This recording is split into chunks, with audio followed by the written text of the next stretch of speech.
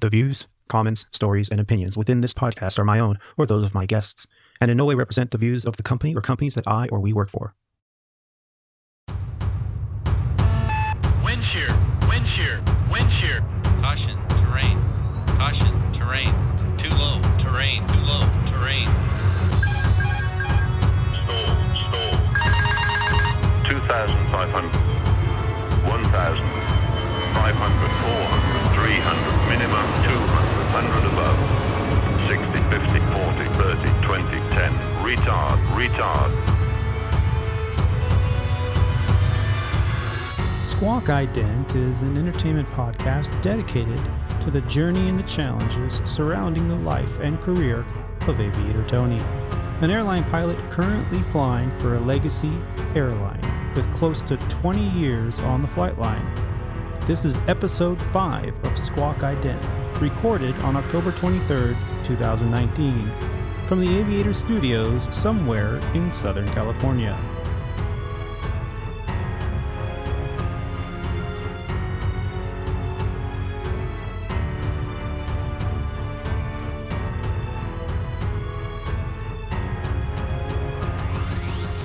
On this episode of Squawk Ident, we'll dive into the last trip I just finished a few days ago.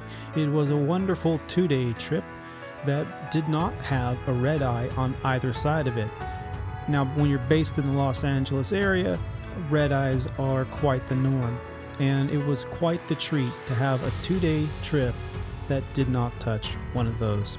Also, we're going to look at commuting 101. As part of airline career, especially at the beginning of it, you can expect to commute unless you're fortunate enough to live in base. As I've spoken about in previous episodes, commuting is definitely something you should know a little bit about, and I'm going to talk a little bit about the do's and the don'ts of commuting. We have a few good stories about that as well, and in a segment called There We Were, we're going to talk about Snowzilla. That was February of 2011, where Chicago experienced as much as 2 feet of snow and blizzard conditions with winds of over 60 miles an hour. And yes, I was there. All that and more on this episode of Squawk Ident. Hello everyone, and welcome back to the show. It has been just an absolute delight to be able to produce Squawk Ident, the podcast. I've received quite a bit of feedback in the past few weeks, and all of it has been very positive. So I thank you very much for tuning in and listening. Make sure that you don't forget to subscribe to Squawk Ident so you can get the latest in episodes as soon as they become available. So let's go on with the show here. So the first thing I wanted to talk about was this trip that I just finished a few days ago. It was a really cool trip. As I mentioned in the opener, it was a 2-day trip that didn't have any late night or red eye flying in it, which is really considered a relatively senior trip. And I'm very fortunate that at this point in my career, I'm starting to see a trip here and there that has these kind of great qualities in it. The small downside was that it started at 11:45 in the morning, which meant I had to be at the airport somewhere around 10 a.m. And of course, being a weekday, that meant a little bit of LA traffic. Now, it could be worse. The trip that I'm actually going to start tomorrow starts at 9 a.m., meaning my sign-in is at 9 a.m., which means early morning AM LA traffic. And that is not something that I would wish upon my worst enemy. That is one of the downsides of living in Southern California. But we are going to dive into more of that on the next episode. So let's talk about this 2-day trip I took. It started out, like I said, around 11:45, and it was one leg to Lihue, which is on the beautiful island of Kauai. Now, it was the first time flying with this captain that I flew with, and he was a pretty outstanding guy. And one of the funniest things that happened was when I met my flight attendant crew. So we got on the airplane and we all kind of said hello and introduced ourselves.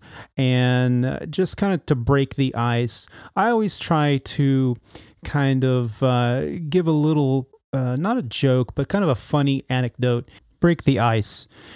And what happened was I introduced myself to everyone. And when I was getting ready to do the walk around, I had my gear ready to go. And as I'm walking off the airplane, my number one flight attendant asked me, "Hey, can I get you anything for the trip?"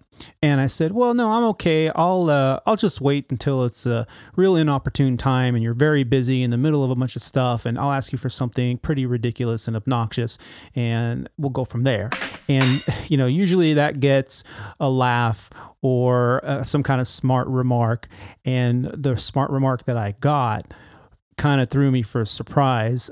She looked at me and said, "Well, that's a good way to get some spit in your food." And I had a really nervous, loud laugh. And I just, okay. And I looked at her and I said, "Well, no, I have no intention of swapping spit with you today. So I'll let that one go." And we both laughed a little bit, but it broke the ice and we got along relatively well after that. So I did the walk around, and when I came back, she was still kind of smiling about that. And we went off doing our pre-flight duties and did the trip as normal. So when I got to Lihue, about 5.5 hours en route, and here it is, late afternoon, Hawaii time, and I'm on the curb waiting for the hotel van. Now, waiting for the hotel van is a topic that we can really dive into on a future show, because it is a common bane and pain of most flight crews when the hotel van or the transportation service is not there. Now, some people that maybe are not in the industry might think, well, why? I mean, you guys really that snobby? I mean, can't wait a few minutes? Well, let me break it down just real briefly. You've been flying all day. You're exhausted, you're tired, or even if you're not, you've been on duty for 8, 10, 12, 14 hours, whatever it is. And the only thing you really want to do is go and get to the hotel and take off your uniform, get cleaned up, and just put your feet up for a few minutes and just have that chaos behind you. Now, when I say chaos, think about it. Most of you that have traveled have been in an airport and it's noisy. Noise is the number one fatiguing issue of anyone being in a crowded space. If you remove the noise, it is not as fatiguing. There are studies that have been proven that this is so. Why do you think noise-canceling headphones are so popular? And why do you think so many people wear them in busy airports or on airplanes? It's because they're reducing that noise level. So the last thing you want to do after being exposed to all this noise, having worked this many hours on duty, who knows what environmental conditions you were in last, and now you got to sit on a curb, on a noisy, busy, exhaust ridden curb, and you're waiting for a van that's not there. Okay, so we wait 5, 10, 15 minutes. The van's still not there. So it's an issue. And unfortunately, it's one that's very common.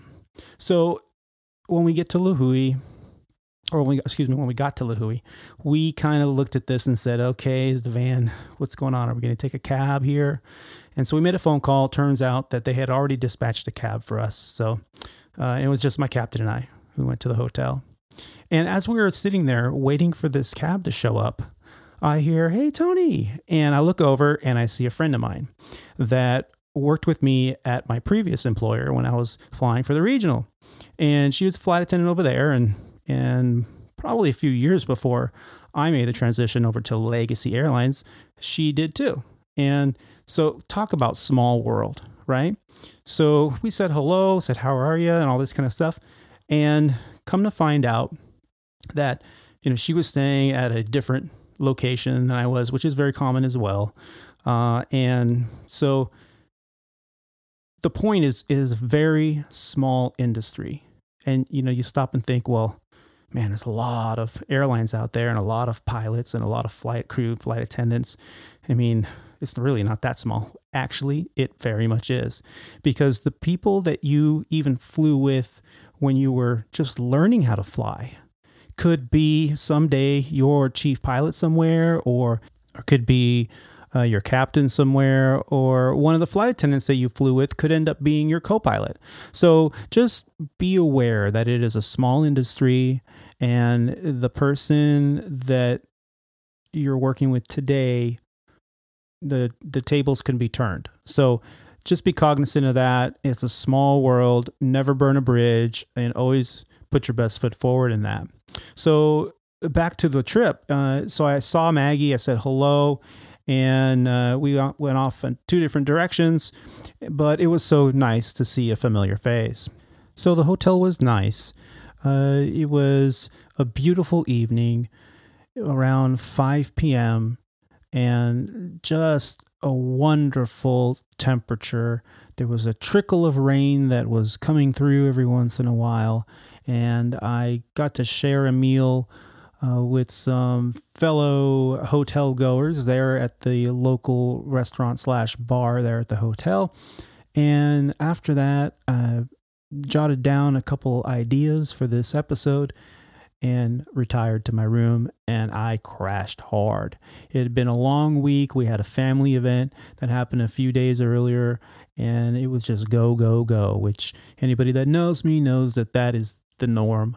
So it was a nice, restful evening. The next morning, I had full intention of getting up and going for a run and watching the sunrise, because I try to do my best to keep my body clock on keel with what my home time is.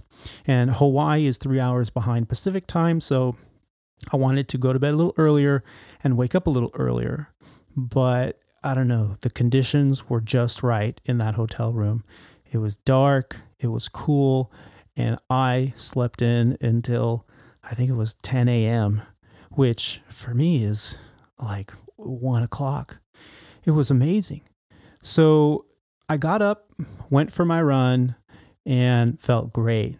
It was really warm, humid conditions because it had showers had gone through earlier in the evening the night before, and some of that humidity was left over. So it was a little tough to breathe, but a very, very good run. So I got back, got cleaned up, had lunch, and just about an hour or two of extra time where I just lounged around and hung out by the pool for a little bit. And then it was time to pack up and get ready to go back to LA. So a very nice 2-day trip. It was all business, a little bit of R&R in there, and I got back to LA with absolutely no issues.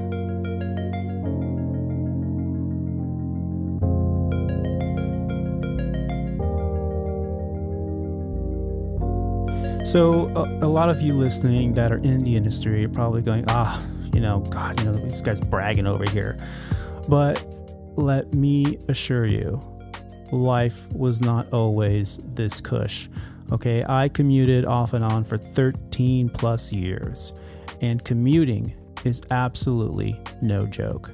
This is Commuting 101.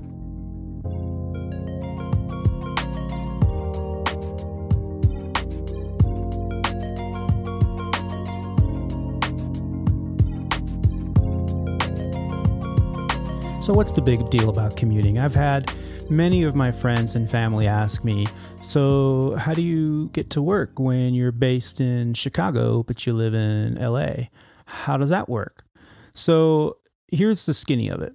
So for those of you that are not in the industry, commuting is an absolute normal thing. And in order to get to your base, you're going to have to probably catch a flight for those of you that don't live in base. And you're like, well, why don't you just live in base? So it's, well, if my base changes every few years because I'm trying to get better quality of life here or there, or an airplane that I'm currently typed on is no longer going to be flying out of that base, or the seniority is changing, whatever the case may be, odds are I'm not going to be at that base for very long. So there are many different factors that would create an issue to where your schedule will change, your quality of life will change, your seniority could change because of movement within the company with aircraft or even with bases. So odds are you're not going to keep the same base for your entire career. Most pilots at one point or another commute because living in the cities where the major airports are is very expensive. So you're better off in terms of financially to live somewhere where it's a little bit more affordable and then just fly into work, which is what my life was for the first half of my career. So commuting back and forth to Chicago was something I had to get used to. And I had quite a bit of advice from the people that were a little bit more experienced that gave me the time to explain a few things to me. And I've learned a lot of things along the way too about commuting. I think the most important thing to talk about is jump seat etiquette. So wait a minute, you just said commuting. What's this jump seat? So let's say I'm based in Chicago and I live in LA. So I have to get to work. So I have to figure out what flights are gonna be able to get me there on time. And I'll have to plan accordingly, drive to the airport, park in some kind of parking facility. If I'm fortunate enough to where I can park in an employee lot, great. And then the company would pay for that or reimburse me for that.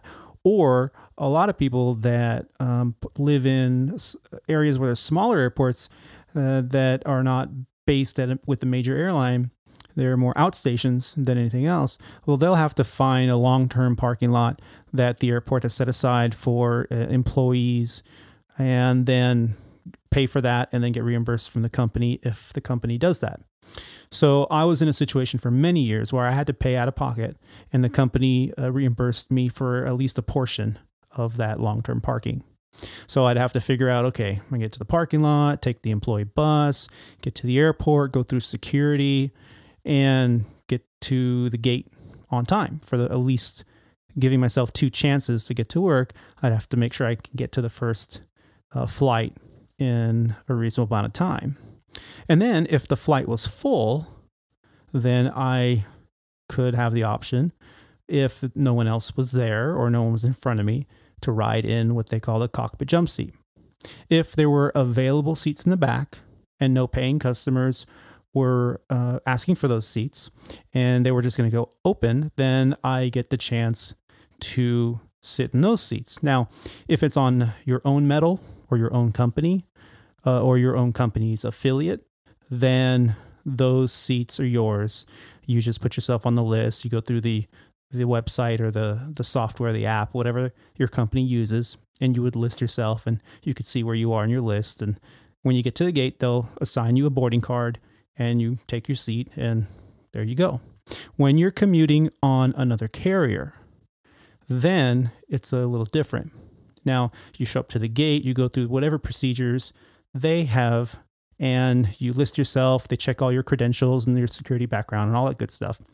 And then you have to introduce yourself to the captain, because the captain is the final authority on whether or not you can ride. And for whatever reason, they can deny you a seat in the back. They can deny you a jump seat. So it's important that you introduce yourself, say hello, you're courteous, and you ask. This was the very first point I heard as a new hire. You always ask when you're riding on another carrier if you can ride either in the back or in the jump seat. So the interaction usually went like this. Hi, Captain. I'm Tony. I fly for a regional airline, and I would love to have a ride with you today to work, if you don't mind. Looks like they gave me a seat in the back, if that's okay with you. Here's my employee badge. Here's my pilot certificate and my medical. And usually 9 out of 10, the captain will go, oh yeah, welcome aboard. How's everything going over there? And you have a chit chat for a minute or two if they have the time. And 9 out of 10, they'll say, oh yeah, welcome aboard. Enjoy. We'll see you there. And that's how the interaction goes. Now, if the flight is full, then you're in the cockpit jump seat if they allow it. And the interaction is identical. Hey, Captain, how you doing? I'm Tony. How you doing? Is it all right if I ride in your jump seat today? It looks like the flight's going to be full. And here are my credentials. And again, you go, oh, well, no seat in the back. Okay, well, yeah, welcome aboard. Stow your bag and let's get to it. So that's usually how it goes. Okay, now that's not how it always goes. And some of the biggest mistakes people make, especially if they've been flying for many years and you're used to flying on your own metal. And side note, even if you're flying on your own metal. So I fly for Legacy Airlines. If I'm trying to get to work and I'm commuting and the only seat available is the jump seat, I still have to ask permission because at the end of the day, it's the captain's discretion, always, even on your own metal, when you're in the cockpit jump seat. So if I'm on a Legacy Airlines jump seat trying to get to work, Captain, you mind if I ride in your jump seat today? Oh, you're one of us? Oh, okay, let me see. Okay, fine. They check your credentials, you're good to go. 9 out of 10. So what happens when things don't go as smoothly as that? Well, I'll tell you, the number one mistake is assuming that jump seat's yours. It's not. It's the captain who's flying. That's his jump seat or her jump seat. You got to ask. I can't tell you how many times people have come up into the cockpit and going, hey, Captain, I'll be riding up here in the jump seat. That's the only seat available. Oh, really? You usually hear. Well, who do you fly for? Oh, okay. And already there's you're off to a bad start, So the number one rule, always ask the other guy. Always ask the captain if it's okay to ride in the jump seat. Now, if you're on your own metal, you got a seat in the back, it's a done deal. You don't even really have to say anything because they can look if they want to and see your name on the list and what seat you got and all that. But in the jump seat, you always ask.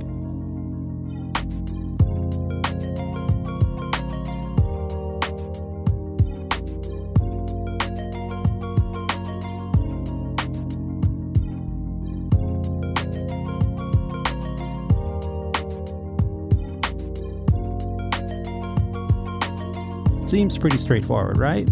Well, I'll tell you, when things don't go so smoothly, it's usually pretty ridiculous. Let me explain.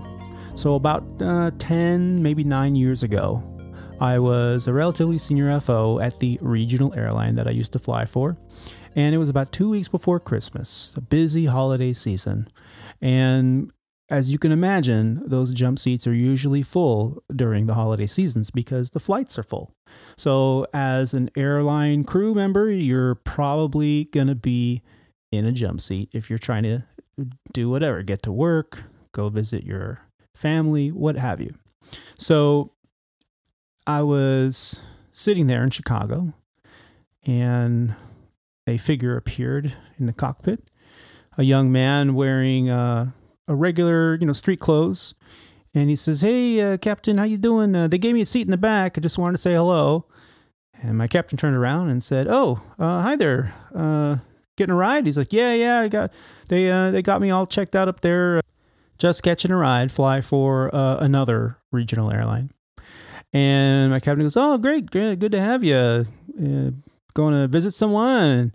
Oh, yeah, just going to see my Nana, he says, for Christmas. I'm getting there a little early, about a week ahead. I've got some time off, so it's going to be a nice trip. And he says, oh, yeah, that's great. Hey, well, welcome. Do you happen to have any of your credentials, your badge, and your stuff? He's like, well, no, they checked me out up top, and they just gave me this boarding card here with the seat number on it. And he goes, well, yeah, but you don't fly for us, and I'm supposed to check your badge and, your pilot's license and your medical and stuff. He goes, well, Captain, there's a problem there. I actually left all that at home and I totally forgot everything on my lanyard. I have a little pouch on my lanyard, it has everything there, and I left it all. The only thing I have is my driver's license and, my wallet. And the captain kind of was like, well, okay, I'm supposed to check this stuff. I mean, do you have at least one of these items? Do you have your badge at least, or something to just says that you're you? And he goes, well, no, I don't, but they checked me up there, so I'm all good, right? He's like, well, I don't know what to do here because I got to follow the rules. You gotta have something to show me. He's like, well, I'm in the back, man. And so Captain got, thrown aback a little bit by that response. And he looks at me and the captain looks at me and says, well, God, what do you think we should do? I mean, how can we get around this? And I look at him like, well, do you have a temporary a schedule that, you said you flew earlier today? Do you have a printout of your schedule, or do you have a temporary certificate? You can do that on your computer and show us something. He goes, no, no, man, I don't have any of that. He goes, man, I'm just trying to go see my Nana. And of course, this is a kind of a no-no. It's a security issue. He honestly should have never made it past the gate agent. So now another figure appears, and it was one of the supervisors that was observing all the flights in that area, in that zone that's being boarded. And since it was very close to go time, he came down and goes, everything okay, guys? All good to go? And Captain goes, oh, no, step in here. This individual here, I'm trying to help him out and get him to go see his family, but he doesn't have any ID or any identification. I mean, he's like, what? Because well, I didn't check him in. So kind of a big deal. If you don't have an ID, I mean, how do you know who you work for? How do we know that? So this individual got very upset very quickly, and he goes, this is bullshit. And he goes, whoa, whoa, whoa. So now the captain gets up, and they're on the jet bridge, and he's like, wait a minute, you're a captain you're out there, so security issues here. What's your deal? And the two of them start going at it. And now the supervisor's like, oh, I'm so sorry. You're going to have to come with me. You have to come back up, and the captain gets back in the cockpit, and he's visibly upset. I mean, he really felt bad. He wanted to, hook up a fellow aviator and get him going where he needed to go, but he had absolutely no credentials to prove he was who he was. And whatever, the ball was dropped at the gate area, and it was kind of a big deal. And it really bothered my captain because he didn't want to come off as kind of a jerk, but he knew that there was a problem here. This just wasn't right. And so we start to talk, and I said, well, who's to say that this individual didn't get terminated from his employment hours ago? And now he's trying to just, circumvent the security system and get a ride somewhere. And I mean, we don't know this. I mean, I hate to think that way, but, it's very important to look at security and not waver from the rules that have been set in place. And that kind of gave him a little bit of solace. But absolutely, kind of the whole scenario kind of blew up. It got loud. It was in front of passengers. It was not good. And those are some of the things that, really come out as a big no-no. You got to have your paperwork in order. You got to ask, and you got to be cool when it's not, because you could burn a bridge and get, blacklisted for a period of time if you're caught doing stuff against the policy or the company policy or security regulations. So yeah, not a good situation there at all.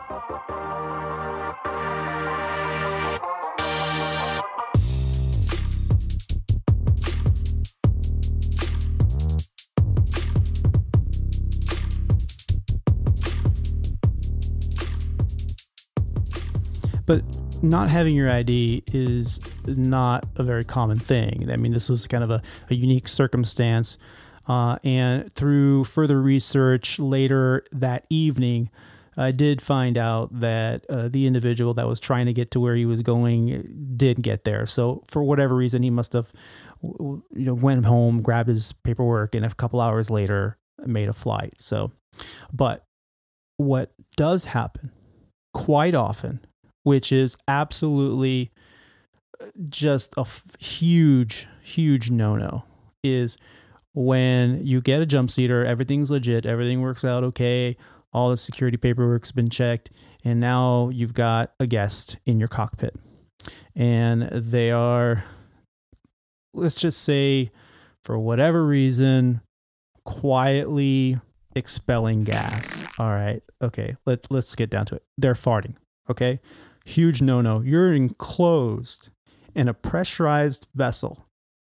You can't roll down the windows. You're freaking traveling at 400 or 500 miles an hour, 6 miles above the surface of the earth, and you have airflow, sure, from the air conditioning and pneumatic system there, heating and air, but, and you look over when you smell it, and you look at the other pilot, and you're like, did you? We've been flying together for a few days. And they look at you, and they kind of like say, no, it wasn't me.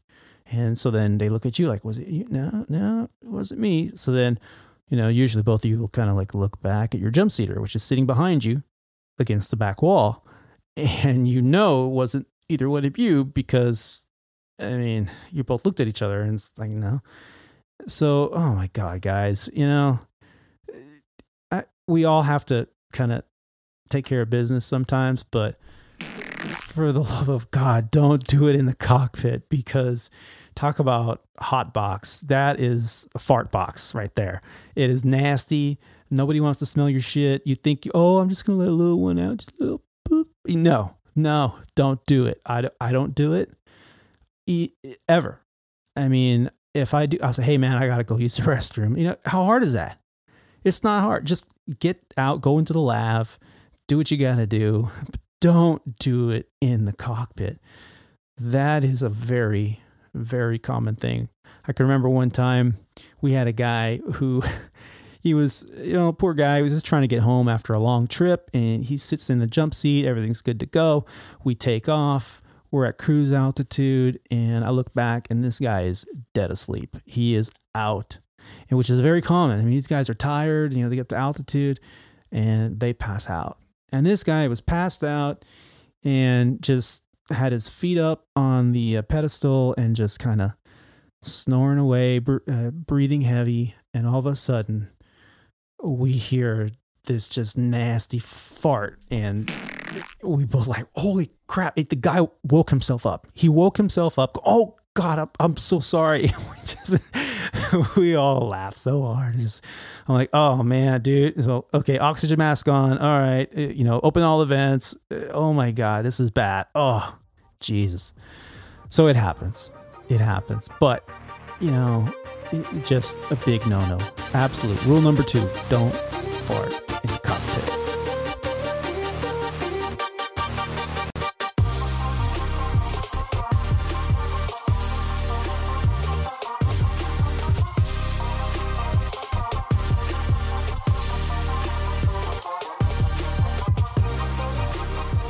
But not every experience I've had while commuting, jump seating myself, have been negative. I actually learned so very much my first few years commuting every week back and forth, because I'd say about 50% of the time I had to sit in the jump seat. Now, as a regional pilot at the time, I spent a lot of time commuting on mainline. And depending on which flight I took, I was either in the jump seat of another carrier's 75 or Airbus A321, or I was on our carrier or our partner carrier, the Legacy airline, and I'd be in the jump seat of a 73, an MD-80, an Airbus, even a 787. Even once had the privilege of sitting in the jump seat on a United 747 before they all got retired. So some amazing, amazing experiences, hundreds of hours sitting in the jump seat, watching, observing, watching flows, watching how they do checklists. And I found out a lot of things. Most importantly, I found out that it doesn't matter what level of aviator you are, whether you're just starting out at a regional airline or you have been flying for a legacy carrier for 40 years. It doesn't matter. All pilots make mistakes. All pilots have a certain way of doing checklists and running through procedures. And for the most part, we're pretty much uniform in the way we do things. But hey, we're all human as well. So I used to think that flying or commuting to work made me a better aviator. Now, I am of the belief that commuting for all those years with hundreds of hours observing in the cockpit because I had to, commuting back and forth to Chicago, I gotta tell you, I've learned more from watching guys and gals take care of business up there than I probably have by studying or reading about things. And the great opportunities that I've seen them run through emergencies, I've seen one of my absolute favorite. I was just coming out of the schoolhouse, which was, my recurrent training back in Dallas. And I had to catch a ride home on a 777. And the only seat available was the cockpit jump seat. I was like, yeah, I haven't been in a 777 before in the jump seat. That'd be a great opportunity, sure. So I was able to get the jump seat. And as we're getting to know each other, as we're at cruise altitude, the captain and the first officer are telling me how they usually don't fly during the day. And this is the first time they've flown with the sun out over the United States in months, if not years. And it was a pretty good crew. The captain was a couple years from retirement. First officer, she was very experienced with a lot of years in the right seat. And, we were just kind of going over some stories here and there. And all of a sudden, the flight attendant called using the intercom and said, "Hey, Captain, we have a passenger that's having a heart attack. We have a doctor on board who is checking her out, and she's traveling with her family, and we are going to administer the AED." And the captain said, "Oh, okay, give me more information as soon as you can." So she came back not even a minute later and said, "Yep, the doctor says she's stable. However, he recommends that we land at the nearest available airport." So, okay, emergency declaration was declared, and we started to proceed to the nearest available airport. And what I witnessed was one of the greatest learning experiences for me, and has helped me out over the years. The captain immediately handed the aircraft over to his first officer. She assumed the control of the aircraft and ATC radio communications. But that was after the captain declared the medical emergency and indicated that the nearest suitable airport was going to be Albuquerque, New Mexico. So they gave us direct to Albuquerque. They gave us a descent clearance, and he handed the aircraft over to her and started to type in all the navigation information in the flight management system. Meanwhile, he was, passing papers back to me. I was pulling things off the printer, all the dispatcher's notifications. I was pulling them off the printer, handing them to him, trying to help wherever I could without getting in the way. And he also made a couple of PAs to the passenger, letting them know what was going on.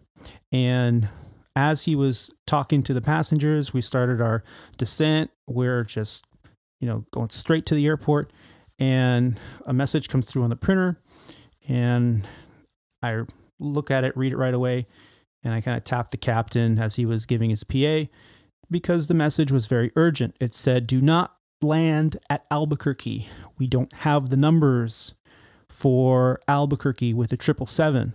If you land there, you're going to get stuck there. You can't land there. There's another destination that's just a couple more minutes down the road for you from your current position, which is Phoenix. And so Phoenix, you can land there, and you've got performance numbers to take off again, and they've got the medical facilities, everything standing by."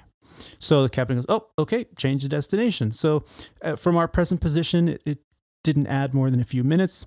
And so he set all that up. And when he was ready, he reassumed command of the aircraft. And watching the coordination happening between the crew members, between the captain and the cabin crew, between ATC and the captain and the first officer, it was a wonderful experience. And it got all of our hearts racing. This captain commanded this 777 like it was a Cessna 172. He brought that thing in. He was just screaming down, went to flight idle, dropped the flaps, the slats, the gear, all in perfect synchronicity. And we touched down right at the aiming point markers. As we turned off the runway, they gave us taxi instructions to park into our alley. At the same time, the first officer brought up the operations frequency, notified them that we were on the ground and we were heading to a gate. The operations manager got on the radio and said, "No, don't park at a gate. Our only tow bar for a 777 is broken. We have to find another place to park you. We'll bring stairs to you, and paramedics are standing by." So the captain communicated that with air traffic control, and the air traffic controller said, "Okay, fine. Park in front of the fire station." And the captain said, "Okay." So he commanded the aircraft, and right before he pulled into the area that they gave him clearance to park, he stopped the aircraft and asked, "Is the asphalt in front of the fire station certified for the weight of a 777? And there was silence for a moment. And the air traffic controller said, "You know what? I don't think so. Just you're on the taxiway. Just go ahead and shut down right there. We're going to have the fire truck stairs brought to you, and we'll handle the situation on the taxiway. We're shutting down this side of the airport." So the south side of Phoenix Sky Harbor was shut down while they brought the stairs up, opened the door. The passenger and her family left. The paramedics took them and escorted them to the hospital. Meanwhile, the station manager brought paperwork. The fuel truck was already hooked up to the aircraft, got the fuel back up to the required amount. The paperwork all handled. The first officer already putting in the flight plan from our current airport to our final destination, which was Los Angeles. And the entire turnaround, including the captain getting out of his seat, standing in the galley and making a PA to all his passengers, took less than 20 minutes. We were back up in the air and only about 40 minutes, and we were in Los Angeles. It was one of the most exciting experiences while sitting in the jump seat that I was able to witness. I felt a connection with that crew. The captain thanked me for the help that I had, even though it was a very small, minute portion of the whole situation.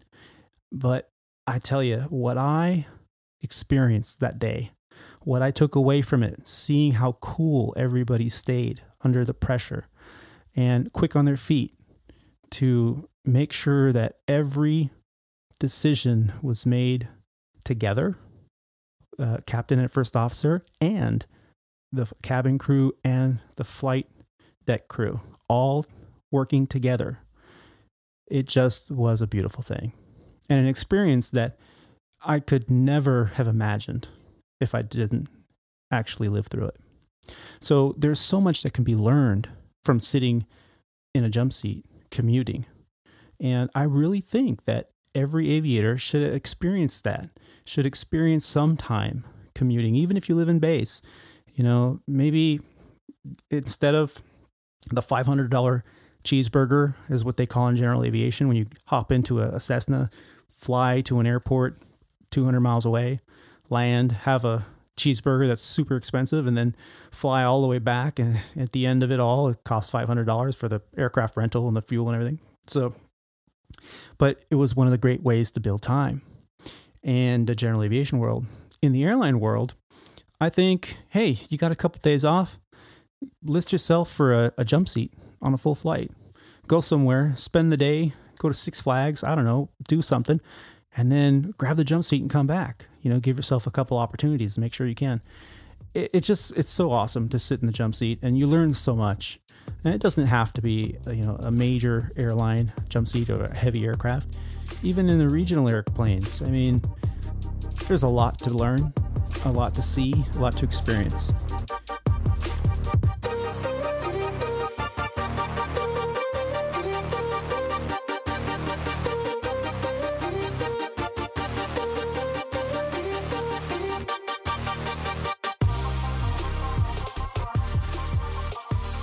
So with the holidays fast approaching, as I mentioned earlier, jump seating is going to get crowded. And we've talked about commuting horror stories before with, more pilots than there are jump seats available.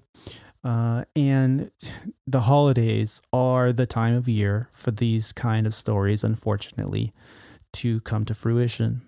So as the holidays approach, be ready. These kind of experiences can really flip your schedule around and cause you to miss a flight or two. I can remember one time, probably 10 years ago, maybe more, I just finished a long 4-day trip in Chicago, and I had to catch a ride back home. At the time, I was living in Seattle. And the next available flight was a United flight. So I booked it over, I dropped my kit bag in the kit bag room. Okay, again, I'm dating myself, I know. So I leave my kit bag in the kit bag room, and I take my overnight bag and I book it over to the United terminal, which for those of you that are familiar with Chicago, it is a good mile, maybe even a mile and a half to get from one side of the Chicago O'Hare Airport to 2 terminals over to the United side, which included the whole escalator tunnel under the ramp area. So here I go all the way to the other side of the airport, and I get the jump seat on 757. So I introduce myself. I say, Captain, hi, thanks. My name's Tony. I work for Regional Airline. And if I can get a ride home, that would be great. Here's my credentials. And he says, oh yeah, welcome aboard. Yeah, no problem. Glad to have you. He's like, well, there's some thunderstorms in the area. I think we have an edict time, but we'll get you there. We'll get you there. And I'm like, yeah, thanks, man. I appreciate that. He's like, oh, make yourself comfortable, and don't worry about it. It's all good. I said, oh, thank you. So I strap myself in. We push off the gate. We're taxiing out, and I noticed that there's a really long conga line of aircraft waiting to take off. They're using only 2 runways instead of the usual 3, so this is creating long delays and backups, and as the captain mentioned earlier, it was going to be a while. So I was just so tired, and so I put my head against one of the panels back there. Not very comfortable at all, but I was so tired I didn't care. I fell asleep, and I was out for a long time. And I think about an hour and a half later, at least that's what they tell me, about an hour and a half later, I wake up and we're still on the ground in Chicago. There's about 25 airplanes in front of us to make it to the runway. Both engines are shut down. The APU is humming. The air conditioning packs are on. And I woke up and I'm batting my eyes. I look at the guy and I'm like, oh my God, are we still on the ground in Chicago? He's like, oh, both the captain and the first officer are like, man, dude, you were out. You were breathing so heavy. We felt bad, for you. Obviously, you're really tired. We were up here, we're whispering and trying not to make too much noise for you. I was like, oh, guys, you didn't have to do that. Thanks, man. I'm sorry I fell asleep. I was just so tired. He's like, you must have had a rough week. I said, yeah, actually, I have had a long week and thunderstorm delays and all that. And he's like, oh man, I hear you. He's like, well, hopefully, we'll get out of here pretty soon, but we haven't gone anywhere yet. It's been just about 2 hours since we pushed off the gate. It's like, oh crap. Mind you, this was before the whole passenger bill of rights movement that created the 3-hour rule. For those of you who are not familiar, the 3-hour rule is a law that was put into place after quite a few aircraft one year had these long tarmac delays. We're talking 4 or 5 hours. And so now the 3-hour rule is if you don't have the opportunity to deplane, the FAA could fine the airline a lot of money. I don't want to give you an exact number because I'm not sure exactly the amount, but it comes out to a lot of money per passenger.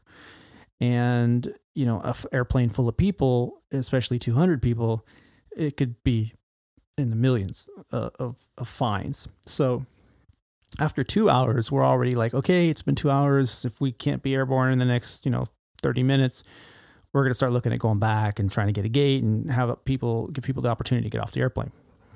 So this wasn't around back then.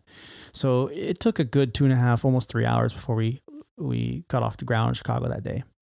And then, of course, another 4.5 hours flying time to get to Seattle. And it was a very, very long day.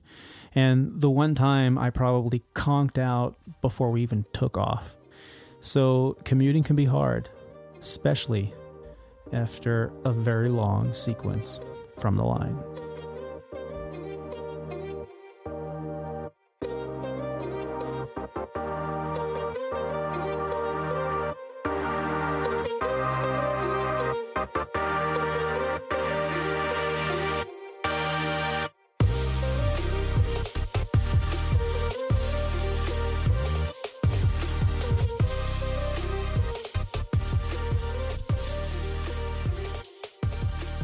So earlier in the broadcast, I mentioned Snowzilla. Now, I'm going to take you back to February 1st and 2nd of 2011. There was a winter storm that they dubbed Snowpocalypse or Snowzilla, and it ended up being coined as Snowmageddon. What happened was a winter storm created a nor'easter-style event over the Chicago metropolitan area. This winter storm actually migrated east and northeast towards Canada and New York. And I was flying a 4-day sequence. And all week, my captain and I were discussing when we were going to finish, what's the weather looking like, and is it going to affect us? And all the indicators that we had up to that point, whether it was checking the NOAA website, whether it was checking the Weather Channel information, or even the news affiliates, it all looked like it wasn't going to hit the Chicago area until later in the evening on our last day of the trip. And our trip was supposed to finish up in the afternoon. So we were timing it just right. Okay, I'm going to catch this flight to get home, and that's going to give me a 2-hour break before the winter storm comes and shuts it all down. And so you can imagine the flight crews, even the passengers, were talking about this event to the days up to the point where it happened. And I can remember my last turn on that trip was a Toronto turn. So it was Chicago to Toronto and then back. And, we were checking the weather en route. We're pulling up, TAFs, the terminal area forecasts and everything. And as soon as we landed in Toronto, the gate agent came down and said, "Okay, guys, you're canceled." And we're like, what? Really? It's like, yeah, you're canceled. Chicago's being hit. The next flight is still going on, but you're going to be deadheading on that one. And I need you guys to get your stuff, go through customs, and then re-enter customs, coming back and go through TSA. And you got to be back here at this gate for the next flight, because right now you're deadheading on the next flight. And you only have about 45 minutes to do that, which is not enough time to go through two customs, both US and Canadian, and go through their TSA, their version of TSA. So we booked it. We packed up our stuff and we're like, oh, I'm not getting stuck here. This is ridiculous. So we went through customs. They actually escorted us to the front. We went through the crew portal. We went through the customs, came back through security. The gate agent was waiting for us, walked us over to the gate. And as soon as we got there, the other agent goes, "Oh no, they canceled. There's nothing coming in today. We're done." And my captain and I and my flight attendant were like, "What?"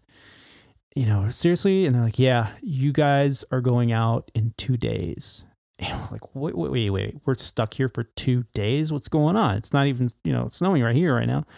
It's like, well, Chicago's completely shut down. And, because of that weather, they've, predetermined that this many cancellations were in effect. And I mean, that's it. And so my captain goes, well, I could probably just catch a flight somewhere else, and then, make it home on my own. He goes, but, what's the use? I'm stuck here anyways. We'll just go to the hotel for a few days. It's fine. He goes, I might try to get out tomorrow. I was like, okay. So, we agreed. We were just going to go to the hotel. And so we check in, and the next day it starts to drag the Snowmageddon reach out to Toronto. And we were stuck there in the hotel for 2 days. And my captain and flight attendant, I lost track of them. This is before, texting and all this stuff was so popular. Now, you can even look people up on social media and go, hey, what you doing? Are you stuck here or whatever? But that wasn't the case. So I was like, okay. So I put on everything I packed with me, everything. I had jeans, running shoes, sweaters, and a leather jacket. I mean, I was wearing everything, a beanie, leather gloves. I go downstairs. I'm like, hey, can someone take me over to the mall across the street? It was literally, there was like a freeway overpass, and it was right on the other side of the freeway.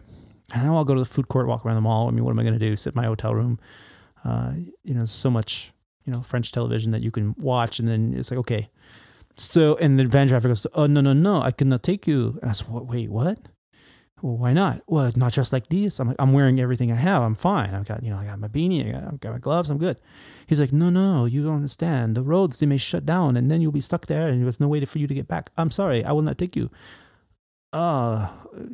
Seriously? I mean, he's like, no, I cannot do it. I'm sorry. They're going to shut the roads. It's like, well, fine. I guess I'm at the mercy of this transportation here. And it was snowing really bad. So I ended up going into the hotel restaurant, which in Canada, if you eat at a hotel restaurant, on top of the sales tax, they charge you what they call a hospitality tax. So, you're adding another 20% to the bill just for eating at a restaurant because, hey, why not? So I went in there, young FO, not making much money. I talked to the bartender because that was the restaurant/bar. And he goes, oh, man, don't worry. I got a special for you. Beef ribs. A plate of beef ribs for like $7. No problem. For you, I take care of you. Your flight crew, I take care of you. I'm like, oh, that sounds pretty good, actually. So I'll take a good IPA and a plate of those beef ribs. I shit you not. When they brought that plate of beef ribs out, it was like watching that Brontosaurus rack from the Flintstones being brought out and plopped down in front of Fred Flintstone. Every eye in that place was looking at this giant pizza tin full of beef ribs, a mountain of them. And they're like, whoa, man, what big party ordered those? And he plops them right down in front of me. And he's like, oh, enjoy. You can, whatever you don't eat, take it to your room. I'll bring you some boxes. I'm like, oh my God. Seriously. I mean, I had ribs, and more ribs, and some beer, and I was just full and happy, and took it back to my room. And sure enough, I had ribs later that night for a late night snack, and I had ribs for breakfast the next day and ribs for lunch. And yeah, after a while, it was a bit much, but yeah, he hooked me up. He took care of me. Long story short, I did make it home 3 days late, but I made it home. And when I saw the condition Chicago was in on the news, it was the most snowfall in 24 hours I had seen in a long time, if not ever. And so I survived snow apocalypse, Snowmageddon, Snowzilla. I did get stuck. I got stuck in Canada. Not a big deal. But at the end of the day, it turned out okay. I survived.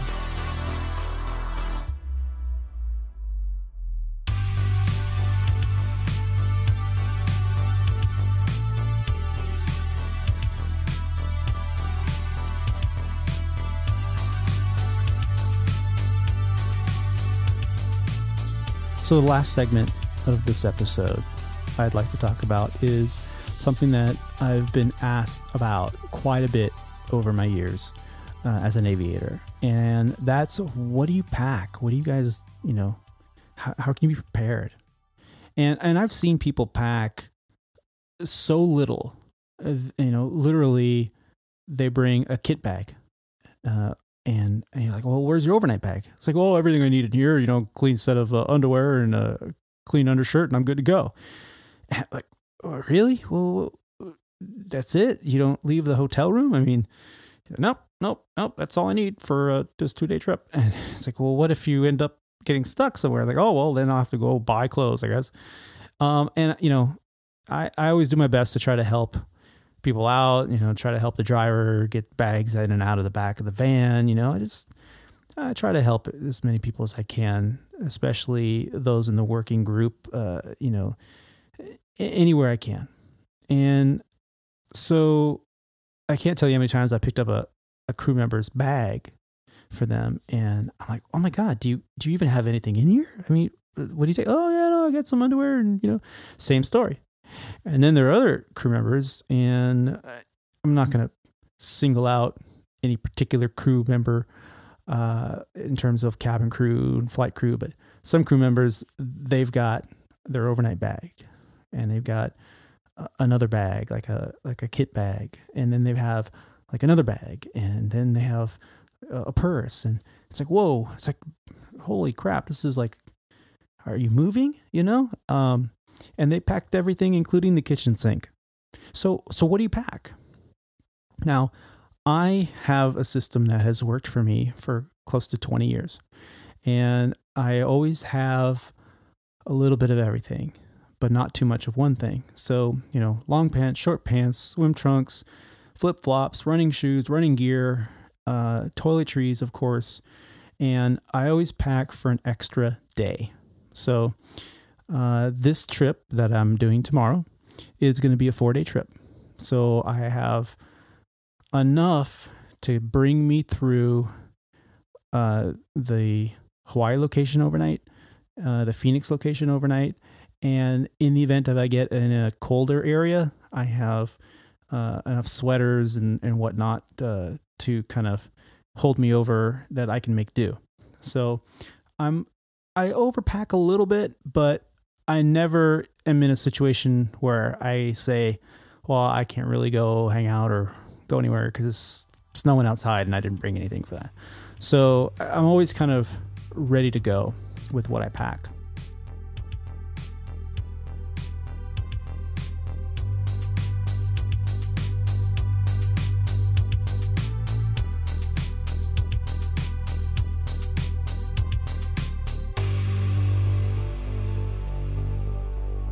I remember one time I was giving IOE to a new captain back at the regional, and it was something that I did for over 5 years. I was a line check airman. It was a wonderful experience. I really enjoy teaching and learning from people, and so it was a good time in my career. Actually, probably one of the best times of my career.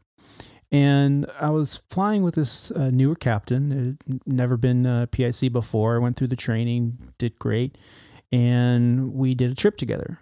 And with IOE, it's an initial operating experience for those of you who aren't familiar with the term. You fly with a check airman, and so you're on the line, and the check airman's sitting in the right seat, and they're still signing the logbook and doing all the captain stuff, but really they're monitoring you to make sure that you're all good to go, that your training went okay, that you're experienced enough to where you don't have any questions about the the duties and responsibilities of being a captain. So I'm flying with this guy, and he's doing great. Great pilot, good personality, and we ended up in Champaign, Illinois. Champaign, college town, really nice town, and as we're flying on final approach, he was flying, he's doing a good job. I look outside for a moment, and I can see down on the university campus on one of the fields, it was just a sea of classic cars. And I thought, wow, they must be having a classic car show. That'd be really cool to go see on this overnight.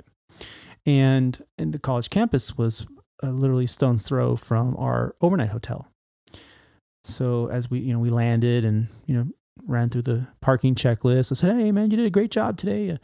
Let's go debrief at the hotel and I'll tell you, all the things that we're going to do for tomorrow. And then afterwards, let's go and get dinner or something and grab a beer. And hey, there's a car show that I saw. We were flying over. Maybe we can go see that." And he goes, "Oh, well, I'll grab a bite to eat with you, but I really didn't pack any clothes." And I'm like, "Wait, what?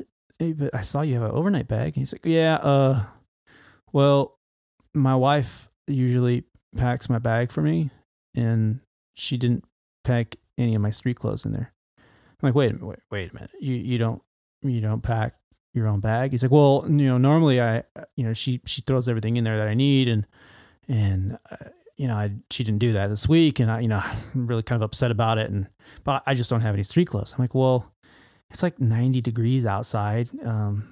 There's like a CVS or something down the street. If you want, I'll go with you. We can, you buy a pair of flip-flops and some shorts and a t-shirt and you're good to go, right?" He's like, "Well, I don't want to spend money on that stuff. I'll just wear my uniform pants and a white t-shirt. I'll be fine." So he goes, "But I don't want to go to car show because I'm just not dressed for it." I said, "Okay." So, we went to dinner and it was fine. We had a good time. We had a couple beers at a local place and then we went back to the hotel and I thought, well, I want to go see this car show. So I went, saw the car show and it was pretty cool. And I got to see some really nice classic cars right there in the heart of Illinois. And as I retired back to the hotel, I noticed that there were a lot of these cars were starting to show up in the hotel parking lot. And then I could start to hear the burnouts that were starting. And, from I think the 4th floor where my hotel room was, I could hear it, I could smell it, and I opened the window and looked out, and there was a dirt parking lot where all these hot rods were being parked, and they were doing burnouts in the street and doing like a little kind of like a show off event. And of course, police didn't show up, but the smell of burned rubber was penetrating through the air conditioners and in the rooms. And finally I was like, man, if they don't quiet down here pretty soon, I got to get my rest. It's a really early morning start tomorrow.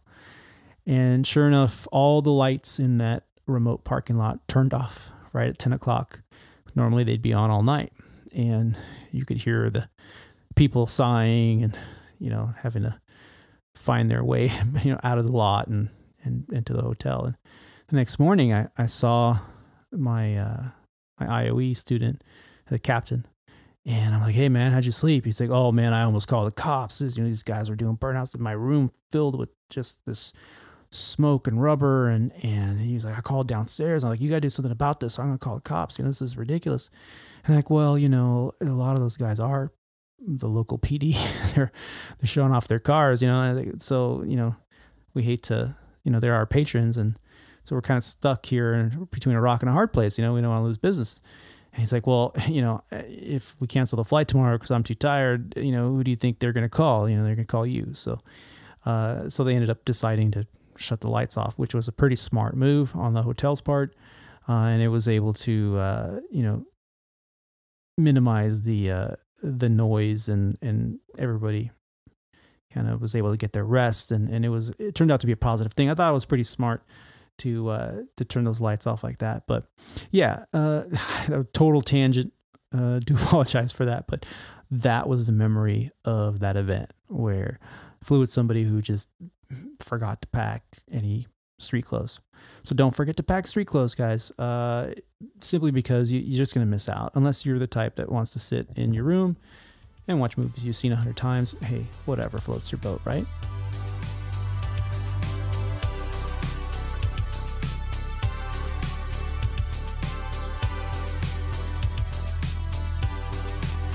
So in closing of this episode, just, hey, for all of you listeners out there, thank you so much. Don't forget to subscribe. Future episodes are going to include all kinds of stories that I have collected over the years, and more on just what is happening in everyday routine, not just with work, but with what's going on at home too, because being at home and juggling family life with an aviation career is one of the biggest strains on an aviator's life. And we're going to really dive into those moments and how to cope with that in future episodes. I'd like to thank all those who have reached out with all the positive energy and positive thoughts. And just want to remind everyone, www.av8rtony.com. That's Alpha Victor, the number 8, Romeo Tango Osco November Yankee.com. There are links to the show, to the podcast. There are links to donation sites and shopping through Zazzle.com, where I have a few designed gear, hats, cups, stickers, and whatnot. If you'd like to be a contributor to the show, I will recognize all those who decide to contribute, and you can do a one-time donation directly through the www.aviatortony.com, or you can do a recurring sponsorship and be a producer of the show. That can be done through the Anchor website. If you search Squawk Ident on Anchor.fm, there is a link there to subscribe and to do a monthly donation, everywhere from 99 cents and up, and every little bit helps. Putting on a podcast requires equipment and software, and just a lot goes into it. So I do appreciate all those who have already reached out. I absolutely appreciate your support. I would also like to remind you that we are on social media.